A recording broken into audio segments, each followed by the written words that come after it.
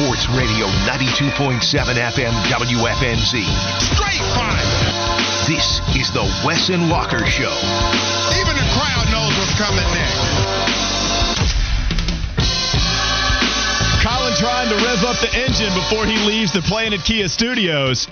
Talking about some more Bam Adebayo production we got in Game 2 last night where the Miami Heat found themselves tying the NBA Finals 1 apiece between them and the Denver Nuggets. So many questions asked about whether Denver was going to sweep the Miami Heat on their way to a title. Wes did tell you, no, stop this nonsense. We've done it too many times before. When a team wins pretty comfortably in Game 1, we often think it's going to be a sweep, but this is not how it usually works. Everybody gets fooled, and then Game 2, the other team comes back and wins. That's exactly what happened last night between the Heat and the Denver Nuggets. It's Wes and Walker Sports Radio 92.7 WFNZ. We'll be talking plenty of NBA Finals, of course, some Carolina Panthers news to get to as well.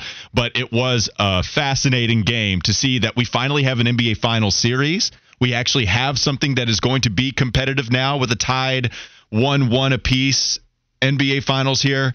Wes, I know you were talking about how you went to the barbershop on Friday. Mm-hmm. Nobody was really interested in this series like that. Yeah. Does a tied series actually change what people might be thinking about the Heat and the Nuggets? I think it does, because people will want to see, a lot of people, the reason they're not going to watch is because they think Miami's going to be taken care of handily. And I think now that they see Miami win in, got a game at Denver, a place that they hadn't lost at the entire postseason, going back to Miami, we know what that Miami environment can be like when they're all dialed in. 305, them goons, as Kendrick Perkins would say.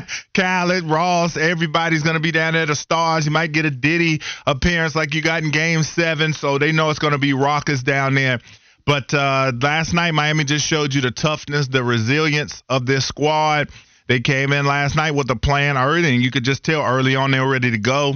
When the Nuggets came back and took a double-digit lead, I thought maybe they might be in trouble, but I said I'm going to keep watching this thing, and Miami just battled back, man. It was a hell of a game. All right, let's dive right into it. You can text us your thoughts, your comments. We want to hear from you, 704-570-9610. Please text and share your comments. It'll be a lot of fun talking about the NBA Finals with us having a competitive series. Let's get off the bus. Fiddy, open up the doors. We look good getting off the bus.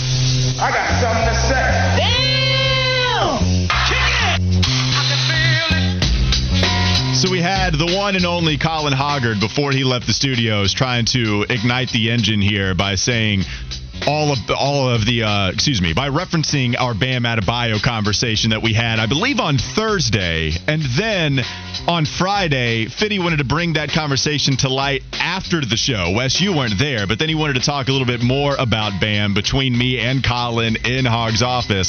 And it continued to go south. Fiddy would not leave it alone. Now we have people texting in. Jack said, and he's calling you out, said, Wes be putting Bam off. That man be balling whenever Wes throw dirt on his name. Heat fan said, let's nip that Bam slander in the bud while we're at it here, Wes. What say you about the Adebayo production? Well, for one, I say y'all say that last night because they won and he played well, but a lot of Heat fans have complained about him in the past. And again, all I said was I said that he's a really good player, but I did say he just doesn't have a bag. You don't throw him the ball down in the post, and he gives you automatic bucket-getting moves. That is all that I said. But inside of the team construct, the way he played last night, he had the jump shot going, which freed him up to do a little bit of other things. He played well off the pick and roll, and then he also did well as a passer out of the pick and roll. So inside that team construct where he could get construct, where he could dish out those 4 assists that he got, 9 boards, I think that he played well. And I think if Miami, obviously they won't have many nights. I'm not going to say they won't have another one where they'll shoot 48% from 3. But if Miami's shooting the ball well from 3, I really think their game plan of playing Jokic one-on-one will be very effective. I think it was Hardwood Paroxysm on Twitter, Matt Moore of the Action Network. He said that the Heat have had 6 games where they shoot 45% from three-point range or better when they've had 25 or more attempts from three-point range, which is pretty ridiculous. And you look at them having done that 6 times, only a few other teams in NBA postseason history have had more than that, and only 8. I forget what team it was, but regardless, Miami is shooting very well this this postseason, and we had no indication that was going to happen in the regular season. Now, some of these guys are just getting back to the law of averages here. They were very hurt throughout the regular season. That's the best explanation that I have for you as to why we've seen Miami play so much better in the postseason than they have in the regular season. Fitty, did you have any Bam Adebayo comments? Because you said you were pulling against him, kind of, yesterday, to the point where the fact that he actually was very good, you almost called in sick because you didn't want to deal with me or Colin. Yeah, no, I was sitting at my house watching, which was a thrilling game, too, of the NBA Finals. That was NBA Finals level basketball last night. It was a lot of fun. Just dreading coming into work because I knew the amount of crap I was going to get after. I mean, Wes, you missed it. It was a knockdown, drag-out fight in Hoggard's office on Friday afternoon about Bam. Well, the thing is, Fitty was in a bad mood on Friday. Yeah, okay? and he talked in extremity, so I know how this conversation went. So Fitty was in as bad a mood as I've seen him in quite some time, which is fine. This is the part about being a radio host, man. You got to bear that out in the public 3 hours a day. Like, that's just how it is, and so you let somebody cool off. That's just what radio life is.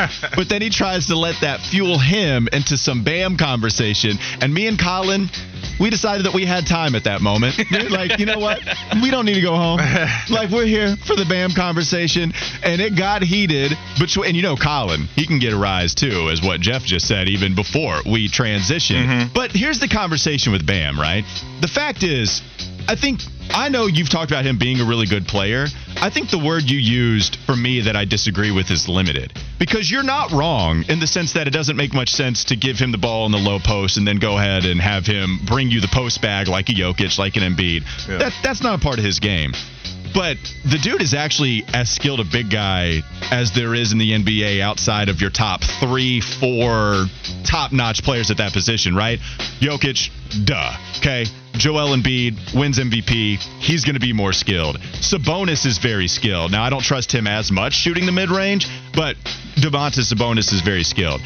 This is the thing. Eric Spoelstra is running their offense through Bam Adebayo, and it is working. They had a 129 offensive rating last night, and even in Game 1, they missed a lot of open shots, but they generated a lot of open shots by running their offense through Jimmy Butler, just kind of roaming around, trying to figure out some of the spaces he can crawl through. Yeah. And Bam Adebayo at the top of the key because he'll take Jokic off of the dribble. So much of their design is to put Bam in space.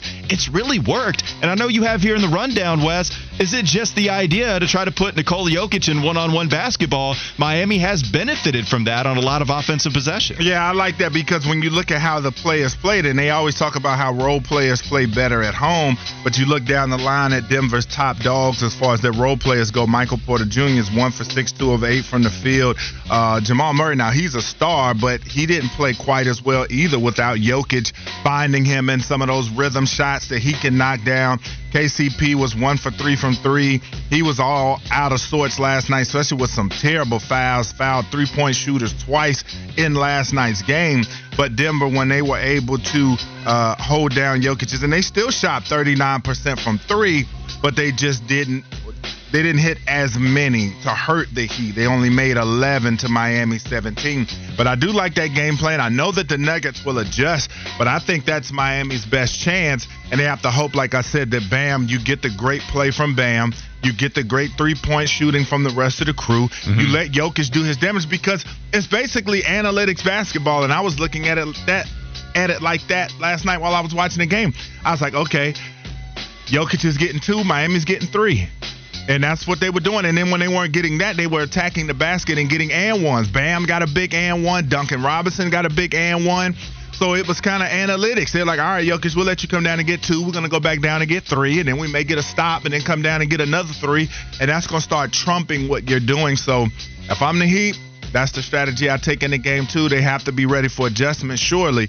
But that was a nice game plan and adjustment by Spoelstra last night, man. That's why he's one of the GOAT. Anytime you have a star for the opposition, I always kind of subscribe to the theory that you let the star do his damage and you just limit the production of the role players. It's how I've always been. And it kind of came to light to me watching, yes, this is an obscure reference, but remember when the 5 seed in the Indiana Pacers in 2018 took Cleveland and LeBron James to a 7-game series in the first round. That Cleveland team would end up going all the way to the NBA Finals. That was during the run of LeBron reaching the NBA Finals every single season.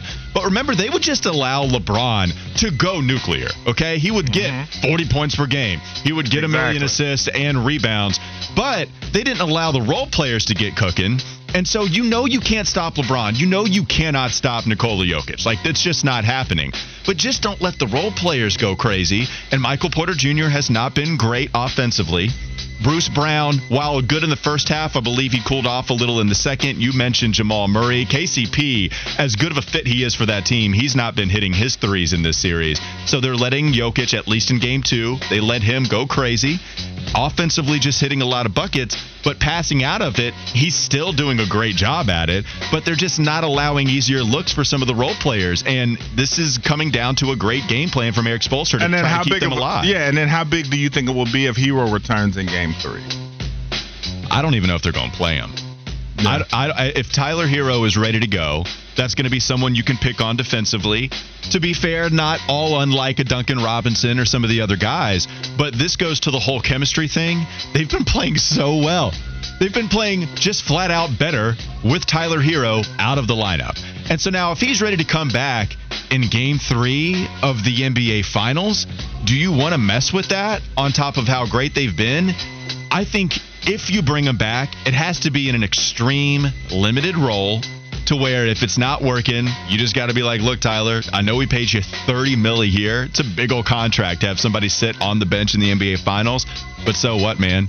I think defensively, you can start to pick on him a little bit more. And if his shot isn't falling, then Tyler Hero is one of those guys that doesn't really help you in a lot of other areas. Maybe in the mid-range, he can help you one dribble off the three-point line, knock down 15 feet out. If he can do that, then maybe you play him. I don't know if they're going to play Tyler Hero, though. See, I think that they do. I think that's how much respect I have for Spoelstra. I think that he will relate to him what is needed, what's required of him. And I think Miami has a good enough locker room to be able to keep that in check. And I don't see Hero coming out there trying to be the hero because he knows that he's going to have to deal with Jimmy Butler and Bam Adebayo and Udonis Haslem and those guys saying, hey, dog, what you doing? You tripping. So I think that they have the locker room that's capable of absorbing him back into the lineup and him not messing up the chemistry. And I think Spoelstra will know exactly what to do with him. All right, let's get to the first soundbite we have. Michael Malone talked about last night's loss. It wasn't really X's and O's oriented. Instead, he discussed the effort. Well, I don't think that's the biggest question. Now, let's talk about effort. I mean, this is the NBA Finals, and we're talking about effort. That's a huge concern of mine. You know, and you guys probably thought I was just making up some storyline after game 1 when I said we didn't play well. We didn't play well. And tonight, you know, that the starting lineup to start the game is 10-2 Miami. Start the third quarter. They scored 11 points in 2 minutes and 10 seconds. And we just got, you know, we had guys out there that were just, whether feeling sorry for themselves for not making shots or thinking they can just turn it on or off. This is not the preseason. This is not the regular season. It's not round. This is the NBA Finals. And that to me is really, really perplexing, disappointing. Real quickly, is there a player you think he was talking about in there? Because I've got to guess. From his description, it really sounded like Michael Porter Jr. 100%. Because he was not good the defensively. The light-skinned deal. Listen, I'm a brother. The light-skinned brothers get a bad rep for being soft, man. So I think I thought about that. And MPJ, he's not doing a whole lot to help that stereotype, if that's what you would put on him right now. Because he was good in game 1, but he wasn't hitting shots, and defensively he was also a problem. You had another point? Yeah, and I think about that, too, with the experience. This is the inexperience of being in the finals, and this is that toughness, that Miami grit. That's what is making the difference in situations like that. Because you talk about Michael Porter Jr. barely trotting out for closeouts on guys when they're shooting and just not giving that type of effort, not really understanding what's at stake. And that's the difference with a team like the Miami Heat that have been there, done that. They don't want to feel that feeling of losing in the finals again.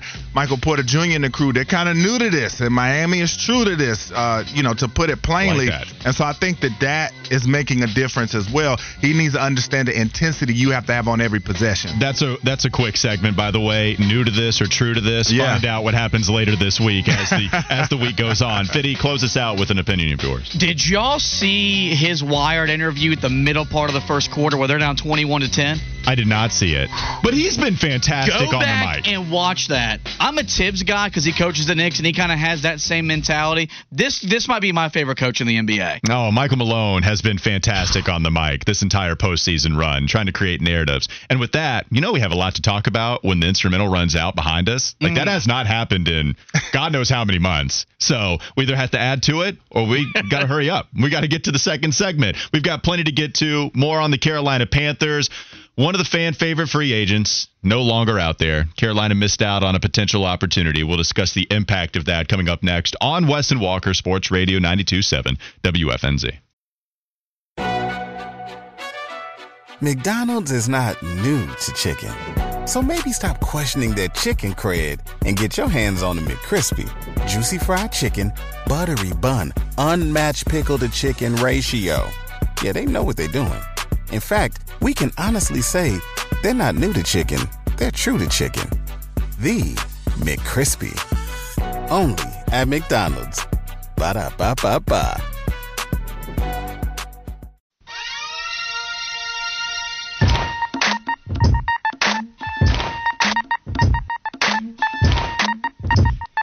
Welcome back to Wes and Walker on Sports Radio 92.7 WFNZ. Again, we want to hear from you on the text line, 704-570-9610. 803 number, after I asked you how worried you were about a certain free agent signing with a different team that many Panthers fans wanted. It's not on the market anymore. 803 said, I don't understand the hysteria of the Panthers not signing Leonard Floyd. He's been okay, if not below average, most of his career, aside from his first season in L.A. And so Leonard Floyd, someone that a lot of Panthers fans have been wanting Scott Fitterer to go after. He signs with the Buffalo Bills, just a one-year deal. And Buffalo has been going to work along the defensive line. They also signed Poona Ford, the defensive tackle, to a 1-year, $2.25 million deal. And this was after also locking up Ed Oliver. Also, they can choke again. Oh, Fitty loves it. You just made Fitty so happy with Buffalo choking again. This is why, though, that they're signing all. They know their window is right now, and they've got a lot of pressure on that organization. So they're trying to make sure they cover all their loose ends. They go after Leonard Floyd on top of locking up Ed Oliver. By the way, 4-year, $68 million extension, $45 million guarantee. That was a puzzling deal to me. I've always liked him, but he's not been the player I thought he was going to be. Yeah, I liked him coming out of school, but it's like, why did they give him that type of money? Like, to me, he hasn't earned that yet. So good enough, still potential, still relatively young. That's why they did it. But you're right, probably based off of his production, not worth that. Yeah. Not at least right now. Waited. How big of a miss was this for Carolina missing out on Leonard Floyd? I didn't think it was that big of a deal. I mean, okay, let me preface. I would say they could have gone out and gotten him, and it definitely would have helped. But there's also a reason he was sitting there as long as he has. He's still a good player, yes. He's had 9 sacks the last 2 seasons. He's only got 1 double-digit sack season in his career. He really woke up when he was in L.A., and he's relatively young, going into his 8th season. But I don't think it's a make-or-break thing for this team. I talked about how to get into that elite level or even very good level for this defense. They need to up by about 10 sacks at least, and then you're talking if you get to that 15-plus range more onto the total you had from last year, then you're talking about an elite, vicious unit. But this guy, he can bring it in, but, again, this is why you draft, and you're still going to see what you have. You're running a new unit. You're going to have a lot of new schemes. So they can manufacture stats from and manufacture sacks from a multitude of ways in this defense under Ejiro Evero. So I think it was a miss by the Panthers, no doubt about it. But it's not, in my opinion, going to make or break the season. At Brad M. Lee wrote in, sharing a defensive line with Aaron Donald will make anyone look good. Big Cat Dan said they would rather have Yannick Ngakoue. We're going to get to some of the other free agents available out there for Carolina to potentially sign.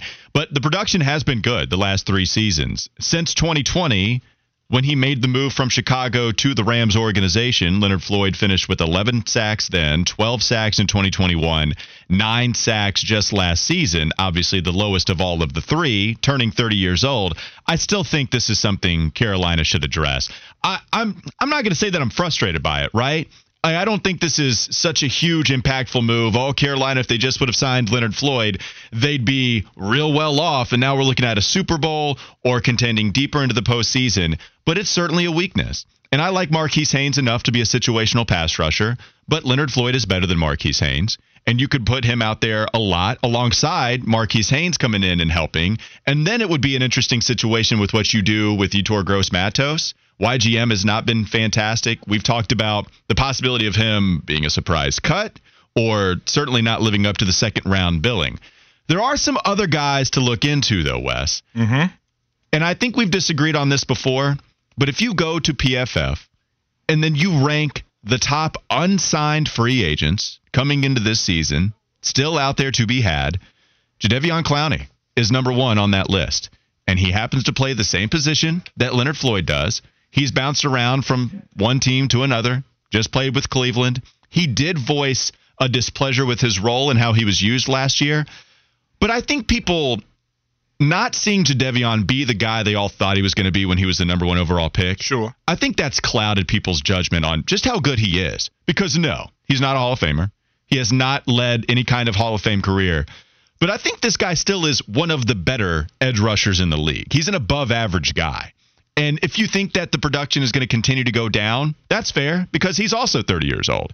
But if you're talking about a projected contract for him, according to PFF, being 1 year, $8 million. So you just have him come in, be a hitman for just one season, and then you let him move on. You're not talking about tying him up long term. He comes in, and even if he drops down a little bit in production, the guy's always been a very good run stopper. We don't see the sacks there, but he's always been very good against the run. I think that would help this Carolina team on top of adding some pass rush. I like Clowney. I wouldn't mind going after Clowney, and I hope people don't have the judgment clouded because he was not a Hall of Famer. He is not that. But if we're just talking about, hey, do you want an above-average edge rusher? Hell yeah, I'll take that, and I still think that Carolina should pursue him. I definitely am a guy that's going to remain asleep on Jadeveon Clowney. I just think that this is a guy that – I think the fact of when you talk about him not being a Hall of Famer, him not being the player, a lot of people have wanted him to be coming out of school. I think it speaks to a mentality. I think it's a guy that when you bring him into the locker room, you have these young guys that are ready to go, that are out to prove something. And, you know, not that I know from experience how he is in the locker room, but I just think when you have a guy that with all that talent, that motivation is the only thing really keeping him from becoming an all-time player, and he has not done that.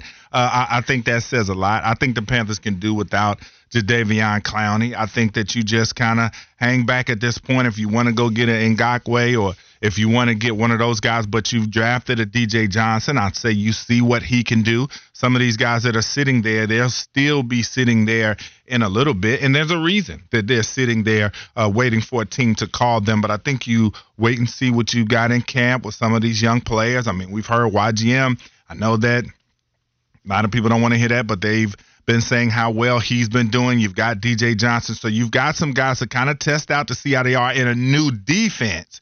That's the thing. If you're coming back to the same old thing, then maybe you do have to look outside to see if you can get some help. But you got guys that are getting into a new defensive scheme, and also with that pressure on them, because I know for YGM, he knows this is it for him. This is kind of a make-or-break season. You see what you got in DJ Johnson. I think that's the best route for them at this point. And then if it's not working out, you go out and find some veteran help. I'm interested just how much Scott Fitterer is going to pursue another edge rusher, because if you shore that up, it's a pretty big weakness that you make a little more tenable. Because right now, you're putting a lot of stock into Marquise Haynes, who has always been small, has always been a NASCAR package type of guy where pin your ears back and just let him loose to go to the QB. Has a role here. But YGM is not the all-around player. He hasn't shown it yet. And DJ Johnson, it's just so much that you're relying on someone that's a raw prospect at 25. Right? Like, this is when you say raw, these guys are usually, 22 coming out of college? Sure. But this is already someone that's a little bit older. people are a little worried about the Clowney attitude. You kind of pointed to it. The Bagel guy said, Clowney quit on the Browns last year and is known for taking plays off. No, thank you. Matt in Greensboro said, Clowney has made a nice career out of one incredible highlight hit while he was still playing at South Carolina. Couple of other people writing in. 803 said, I'm judging Clowney based on perceived attitude in a young locker room. We don't need it. So there was at the end of the season where Clowney did not think that he was being utilized correctly. And if you think that's going to be a problem, and you've talked to Clowney throughout the offseason, Clowney is steadfast in what he wants to do, and you don't share that same vision, okay, I'll back off. But if you do want someone to come in and shore up the other side, opposite of Brian Burns, plus he's been so good against the run, and I think there's some positional versatility with him here too. Like, because he is such a strong guy, I do think he can hold his own in an odd man front, playing defensive end, where you are also talking about just different packages. Like, I think you can use him in some different sets. That's why it's tantalizing to me. But no question, if the attitude is something that continues to be a problem this offseason, then maybe you do shift your focus more to a Yannick Ngakoue, which, you know, the sacks have been there, but every other play that he doesn't get home, like PFF will tell you he's not been good, like not even just average. He's just been flat out bad anytime he doesn't get home to the quarterback, and so that's a little concerning. Melvin Ingram is someone still out there, 34 years old. Maybe you could bring him in on a one-year contract, did have a decent season last year, and by the way, we saw him at the NFL draft party at Thomas Davis's house. We did. Saw him walk through. Can't miss that guy. Yeah. Like, when he walks in, I'm like, oh, okay. That's a above average pass rusher for the last 7 years or so. And also the thing is, too, you know, what are you going to pay Clowney? Does he still feel like he can command a salary that's going to be more than the minimum, really, that he should get? Because this is a guy that had 2 sacks last year and 4 tackles for loss. So, in my opinion, he deserves nothing more than a 1-year minimum deal to come in and prove it. Well, and other teams feel the same way. And that's the thing. And it's like, is he willing to play for that? Probably not. Well, he might not have a choice, though. And this is how it always goes. You have some kind of integrity and discipline. Oh, I'm not going to give in until you're sitting at home and no team wants to pay you multiple years. And he's past the point now where he's not going to get his multiple-year contract that he has been pursuing for so long. So Clowney's out there, Yannick Ngakoue, Melvin Ingram. There are a couple. Justin Houston is even out there who had a decent year on 400 snaps. And Frank Clark, if I'm not mistaken, he's out there as well now. He is a live wire, though. Yeah, if you don't want Clowney because of his attitude, maybe Clark is not the guy to bring in outside of Clowney. Speaking of the defensive line here, Wes, here we are trying to figure out who's going to be opposite Brian Burns, popular talking point surrounding Carolina. What about just who's going to be playing next to him sometimes? Right. What about Shy Tuttle? We had this conversation on overrated, underrated Carolina Panthers coming into the season. And for the most part, we brought up similar names. But I think you're right to bring up Shy Tuttle on this rundown. We haven't talked about him a lot. We have not. The only time I've really heard anything glowing said about him, it was Big Swagoo on ESPN talking very briefly about Shy Tuttle and how he liked the pickup by Carolina. You get an interdivision guy. He comes in, really helps anchor that odd man front. He likes him, and I know you're starting to toy with the idea of him not being talked about as much as we should. Well, he's coming in, and he's going to be the anchor of your 34, and that is going to be very important. You have to have a guy that is going to take up blockers, take up that space, and allow those backers to get the job done and maybe create some one-on-one matchups for somebody to be able to make a play.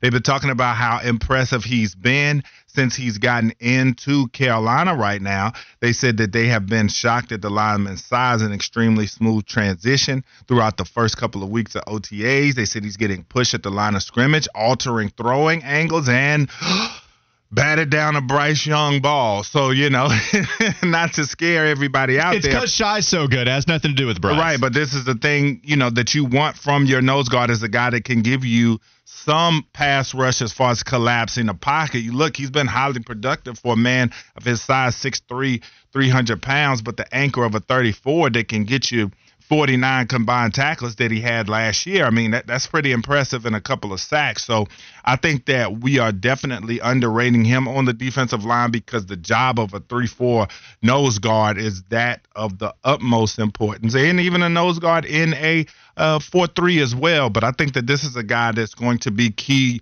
to how good the Panthers defense is going to be. Can he hold it down in there? Also a Winston-Salem native, which I did not know. He should have came to Wake Forest. But I don't know what happened there. But anyway, this is a guy, like I said, that's going to be really, really important to this defense and how good they can be. They're going to want to keep him healthy because that's a man's job to be a 3-4 nose guard because you have nobody besides you. It's funny, too, you know, like the Bill Belichick effect where they would always go after guys that played really well against them. So Wes Welker, when they had so many troubles with Miami, weirdly so, they would lose to Miami on a 13-3 type season, 12-4. Miami would be one of those losses. So they're like, all right, screw this. Let's just go get Wes Welker. Yeah. And they would do that quite a bit. Carolina, when they played New Orleans the last game of the season, that was Shai Tuttle's by far highest graded game. Just a monster against the run, doing a pretty good job of getting in the backfield as well. I wonder just how much that game impacted their decision. Clearly, you're not going to make a sole decision based off of Week 18, but I do wonder just, okay, this dude blew us up. Let's just bring him on our side this time. No doubt about it. And you're right. I like that you bring his name up because if you talk about Derek Brown and Shai Tuttle just being monsters up front, just hard dudes to handle, maybe it frees up Brian Burns more than we've been giving him credit for. No doubt. Well, and him being a reason, because it's always been they need Hassan Reddick. They need YGM to improve. They need DJ Johnson to contribute earlier and sooner rather than later. Yes, that would be great. They need Leonard Floyd, right? That would be great. But also maybe Shai and Derek Brown just hold it down enough to where you got to pay attention to the big boys and Brian Burns is free. Yeah, and no doubt about that. And as well, you're talking about Frankie Louvu. If you want him to have the type of production that he had last year, you're going to need that as well. And also Shaq Thompson. I mean, everybody has to work in unison. There's no question about it. And if you do not have a really good anchor of that 34, man, you're going to be seeing a whole lot of running backs having great days against the Carolina Panthers. That's just how it's going to go because those offensive linemen can move him out of the way, especially the number one thing you want from a 3-4 anchor is not to be able to be blocked by one guy. If he can be blocked by one guy, you're going to have a really, really bad day stopping the run because that means they're just going to be able to take care of him. Other guys are going to be able to go up and get on those linebackers, and then off you go. Lots of Sports Center highlights there, man. So you have to be a guy that's willing to do the dirty work and just get right in there and take on two guys at a time, not complain about it, not care about your tackles, not care about your pressures, anything like that. You are there to be of service to the other guys on that defense. Not only did we bring up Derek Brown, he made an all-breakout team alongside another certain Panther defender. We can get to that a little bit later in the show, according to Bucky Brooks. Coming up next, it'll be the Campus Corner. And coming up even before that, we got to get to the first Fitty Flash of the day. It's all right to be a little Fitty. A little hometown or a big old city. Might as well share, might as well smile. Life goes on for a little Fitty while. I've got a doozy one for you guys to start the show. I told you guys down in the Fishbowl that Kyrie Irving had expressed his interest in joining LeBron in L.A. next year. I was wrong. According to Chris Haynes of Bleacher Report, Irving has expressed interest to the Dallas front office to push to trade for LeBron this summer. Oh! And the Mavericks even were preparing an offer back at the trade deadline when the Lakers' season was spiraling out of control to team up LeBron, Kyrie Irving, and Luka Doncic. So, of course, we got to wait and make sure if LeBron wants to continue to do this, like he said after they got swept in the Western Conference Finals. But an interesting development as LeBron and Kyrie want to reunite themselves. What type of offer, though, would they be able to make to the Lakers? Because Lakers fans would be pretty upset to not get a good return for LeBron. And speaking of that, you did give up some assets in order to go get Kyrie Irving. How much does Dallas have that the Lakers would find intriguing? It would be a really tough trade to pull off. I can't even tell you what kind of offense that would be. Just two brutes out there on the wing with Luka and LeBron. That would be crazy with Kyrie also serving as another ball handler. It would be amazing if that were to happen. We'll see if Kyrie stays put in Dallas or tries to make his way to the Lakers organization to play alongside LeBron. We'll give you a college baseball update coming up next. It's the Campus Corner, Sports Radio 92.7 WFNZ.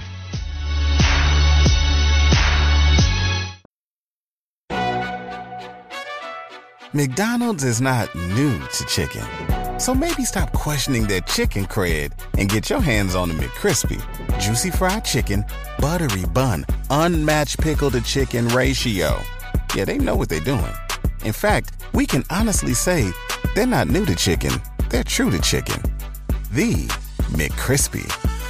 Only at McDonald's. Ba-da-ba-ba-ba.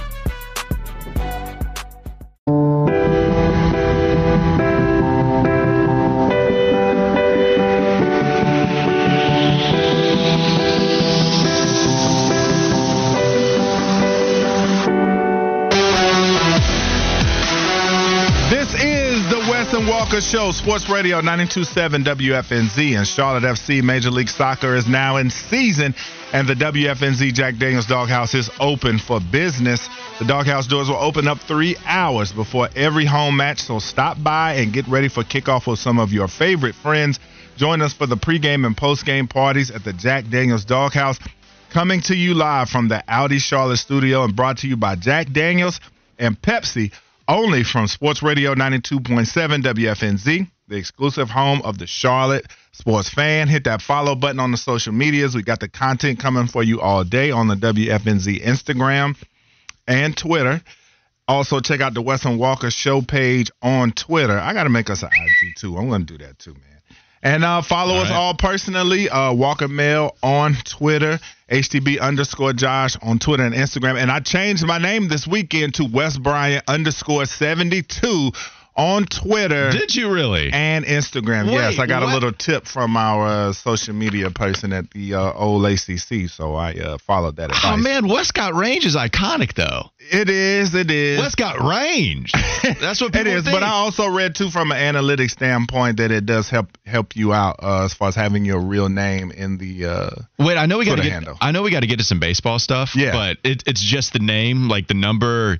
Is that you just wanted to add to that because there wasn't just Wes Bryant? Yeah, I couldn't get that. Yeah. I had a couple combos that I couldn't work out. Okay. Wes Got Range is still right here, though, baby. What about Wes Bryant Got Range? I want to fit that in again. I just want people to know how versatile you are. Yes. No. I'm going to put that in the bio, though. Okay. So they can see That's that. it. Just so you know. Like, you talk, remember Got range, baby. Remember that tweet profile that you always talk about range? And they put like some athlete or celebrity in there. Listen, That's man, you. one day the show's going to be on Netflix one day. I've already got that. Okay. You know, Wes Got Range on Netflix. I'll let you coming in negotiate about that 5 deal. years. 100%. I can't wait. How you think I'm going to get the Urus? Like, me and you going to have the Urus, Fitty going to have whatever big old pickup truck when we do the big deal and we start making the millions, and then I had a Netflix show and all that. Wait, what is your dream car? Fitty, what's your dream car? What's the thing you're going to get? Oh, that's a really good question. He got it on the head because I'm a truck guy. Mm-hmm. I'd probably have like some souped up Ford Raptor. All right, okay. You got to wrap. Sounds good. Let's talk baseball, but I do want to get your inclusions on the text line. What is your dream car? Oh, I love this. 704. I know my son is gonna love to hear this. 570-9610. We want to know what your dream car is. When you make it, maybe you already have and you got it, or one day when you do make it, what car are you going to get? And until then, we can talk a little baseball. All right, baby. Let's go now to the campus corner. And folks, I'm excited. Fitty is trying to hate giving me the history, but I'm not going to let him steal the joy of the Demon Deacons on the diamond. The Diamond Deeks, okay? I like it. 48 runs scored over the course of the regional this weekend. Second highest total in the opening rounds in NCAA tournament history. They had to play on a delay against Maryland. Didn't play till late night. I thought they weren't going to play until the next day, and they put 21 on the Terrapins. They look like the X-Men out there that plays today, man. I saw the game yesterday against George Mason. My man gunned somebody down from center field to third base. But listen, they are now 50-10. They broke the program record for regular season wins, ACC series wins, and overall wins. Heading into the contest Sunday, they were 37-4 when they scored first.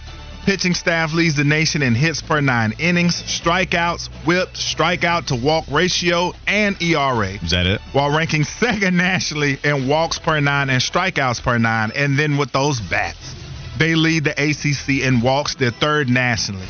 Slugging percentage, And they rank in the top 6 of every offensive category in the ACC. So the Deeks ain't playing no games out there. So you come out there if you want to. We're going to put these bats on your head, not literally, but just smacking balls out of the park, and you can't deal with the pitching staff. My man Rhett Lauder is out there, and he's not playing any games coming to a major league stadium probably about 4 or 5 years. No, you're right. The Diamond Deeks, as we shall now refer to them as, they beat George Mason 15-1. They outscored 3 opponents in this run, 48-7. It is one of the most dominant runs we've ever seen through the NCAA tournament to this point. Now, we know that baseball, it is a fickle sport. Yes. That was the word of the day, by the way, before we hopped on. It is absolutely a fickle sport. And Fitty over there knows. During the Mike Fox days, during like the mid-2000s, we would see North Carolina get to the final. They would get to the championship series and even win the first game, and then they would drop it. Those damn Beavers from Oregon State every single year. North Carolina just couldn't get the job done. Wake Forest, dominant run so far, with ease moving to the Super Regional. I'm pulling for them. My Charlotte 49ers are out. They had a great little regional tournament run, though. Yeah. Historic season for them, knocking out Clemson. They do lose to Tennessee, so they don't advance. But still a very fun season when it didn't look like it was going to be great. So cool for them, even if they are out of the tourney. So, Wes, I'm going to be pulling for the Diamond Deeks. Hey, man, listen, UNCC, though, got to give up credit to them as well. Yep. Second time in program history, they won the Conference USA Championship, but the second time in program history, the Conference USA champion has won 2 games in the same postseason to reach the regional final. They eliminated site host and number 3 ranked Clemson, so not a lot to be upset about. Go home, Clemson. The Charlotte 49ers, the win tied when they beat Clemson, tied their highest ranked opponent ever defeated and gave Charlotte 4 wins over top 10 teams this season. So listen, the green and white, they're doing all right, man. Yeah, they are doing all right. And this is something where we kind of expected something a little more from this baseball team. I know my friends that were very tuned into this entire tournament run, even at the very end of the season, they were a little disappointed with the way they were headed, but then they win the Conference USA tournament and they are able to knock out Clemson, as you mentioned, as the home team, that number 1 seed in that region. So it was really cool to see Charlotte end on a positive note, and I feel like you saw a couple of strong momentum finishes for basketball, at least winning the CBI. I know people still aren't thrilled with the way that basketball season went, especially during the transfer portal, but maybe you take a step up with this one, making it as far as you did in the actual tournament where there's a legitimate championship won at the very end of this. Yeah, and I read a great article about Wake Forest, and I've read most of it, where they were talking about how they just had the culture change, and it started right after COVID, and how some of the guys who have become superstars now, like Brock Wilken, who at this point I believe either should be the ACC all-time leader in home runs, but how it started with him being a young guy kind of asserting himself. They've got Nick Kurtz, that's a top-notch major league prospect as well. I mean, Justin Johnson, Danny Corona came out and had 2 big home runs yesterday. And then, as I said, man, just that pitching staff, the best in the country. Rhett Lauder, Steph Keener, Josh Hartle. And the story about Rhett Lauder was so interesting because they talked about how the coach for the team went to eat dinner at a restaurant, one of the coaches, and he comes out and he was supposed to go to a Panera. Then he was going to go to one of the juice spots. And he goes in there, and a guy that feeds them players on Travel Baseball went in there, Tom Walter, the coach for Wake Forest. He goes in to eat at a steakhouse, and the coach is sitting there, and he just says to him, Rhett Lauder, just out of nowhere. And they said they had seen him play 3 or 4 times, didn't think he was anything that special. And the coach said, listen, if you bring this guy in, he's going to be a first-team All-ACC player. And listen, 14-0 on the season, no L's taken, 1.77 ERA. All right, and then he is just K'ing guys left and right. 125 strikeouts to be exact. The Deeks have 3 pitchers that are over 100 strikeouts when you talk about Lauder, Josh Hartle, and Sean Sullivan, man. So the Wake team, the only thing that makes me nervous, man, is when the media starts talking about a team being unbeatable, unstoppable, and that's what they're saying about Wake. They're saying they have no weaknesses and things of that nature, so it makes me just a little bit bit nervous. We'll see. I'm pulling for him, though. The Diamond Deeks, baby. Love the nickname. We'll see, man. I think it's going to be tough for anybody to beat them twice in the college baseball tournament. But when we come back, we're going to talk some NBA draft. You know what it is, baby. Brandon Miller, Scoot Henderson. Let's get it. This is the Wes and Walker Show, Sports Radio 92.7 WFNZ.